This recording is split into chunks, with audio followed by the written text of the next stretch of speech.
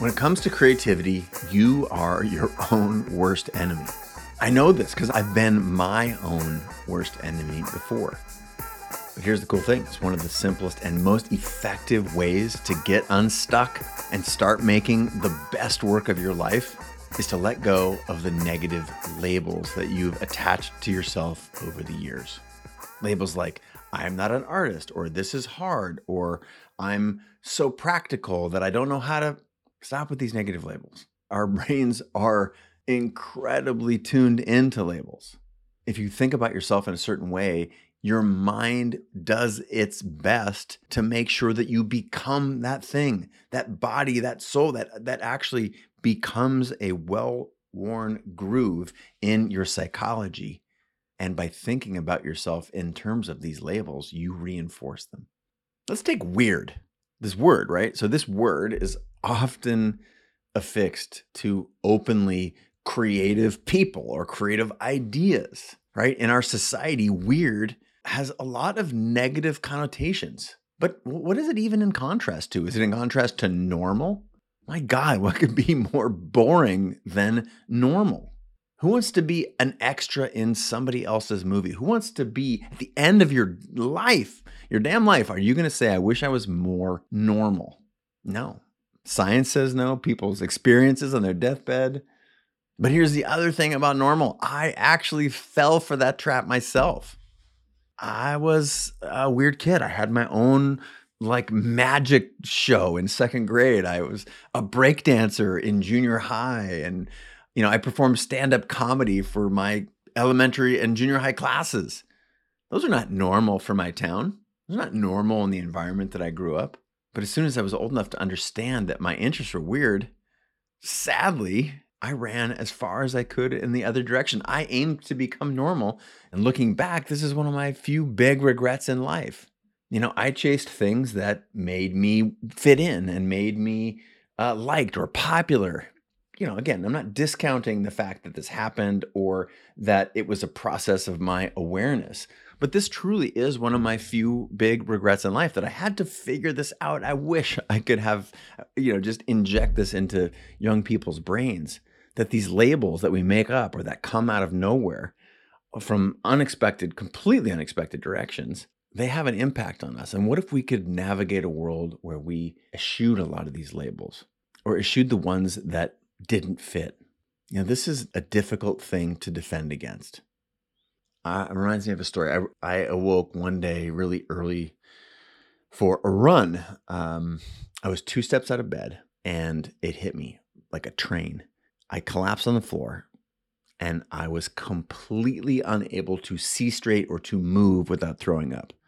What I know now was that I had a thing called viral labyrinthitis, which is a virus that attacks your inner ear. But what I didn't know in that moment, I literally thought I was dying. And my then girlfriend, now wife Kate, was on the phone with 911. They were saying that I was having an aneurysm and they thought that I might die. So it was very, very traumatic. And it turns out that this viral labyrinthitis thing is not a completely uncommon condition. I just had a very, very severe case of it.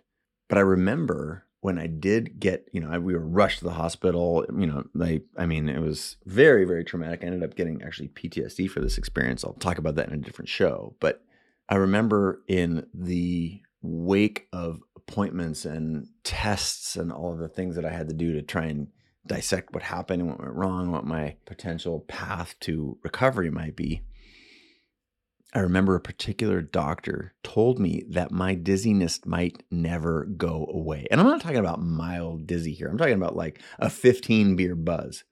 And when you hear, as someone who moves freely through the world and getting on in the world, that you may never be able to walk straight again or drive or this was very traumatic.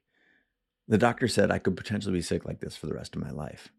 That was, sadly for me in this moment, a label that I received in that moment, and I actually accepted it for a second, that I could potentially be sick for the rest of my life.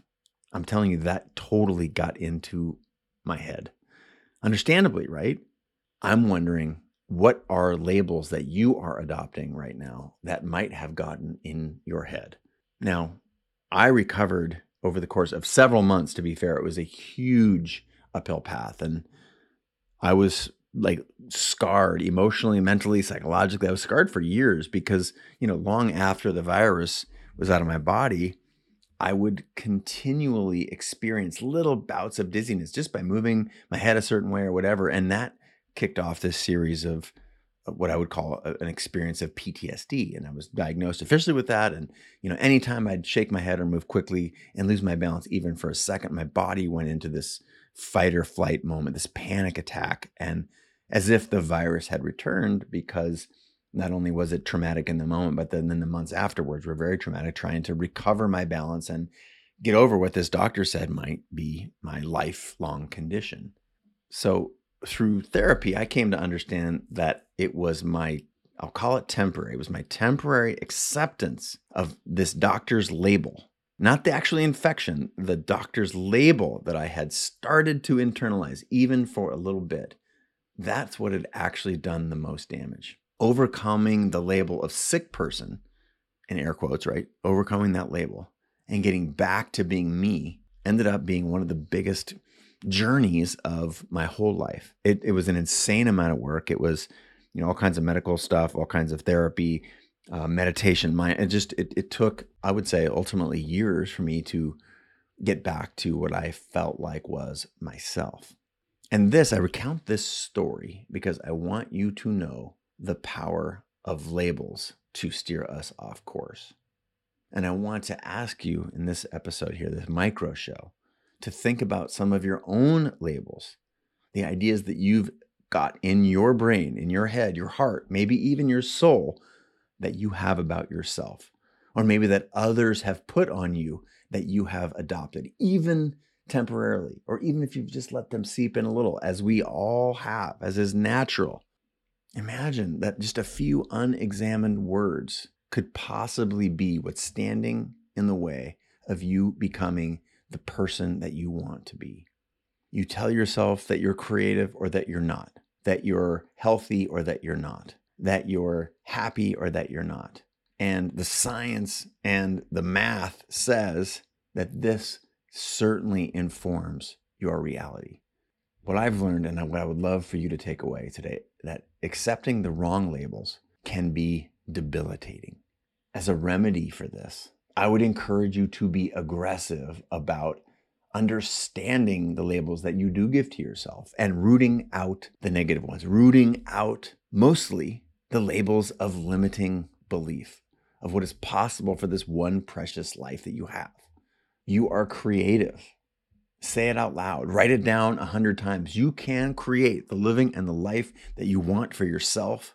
Whatever it takes for you to program this brain of yours, the thing between your ears that's not there to keep you happy, is there to keep you alive. What can you do to program that brain in such a way that you remember that you are creative, that you own the labels that you want and not the ones that you don't, the ones that you give to yourself, not the ones that others have given you that may have slipped into your psychology. Know that this is simple but not easy.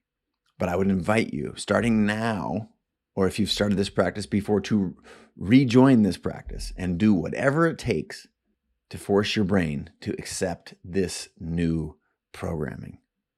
Labels matter, and I would love for you to choose your labels and choose them wisely. Until next time, I bid you adieu.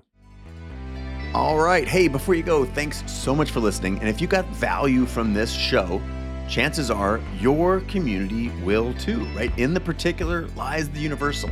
Please share this link to the show with a friend or mention the show and or Chase Jarvis, CreativeLive, any of that stuff on social. That is a huge benefit for us hopefully in exchange for providing value to you. I want you to know that I really appreciate your time, the attention, anything that you give to the show, and the questions that you ask our guests, either on social media or through my text community.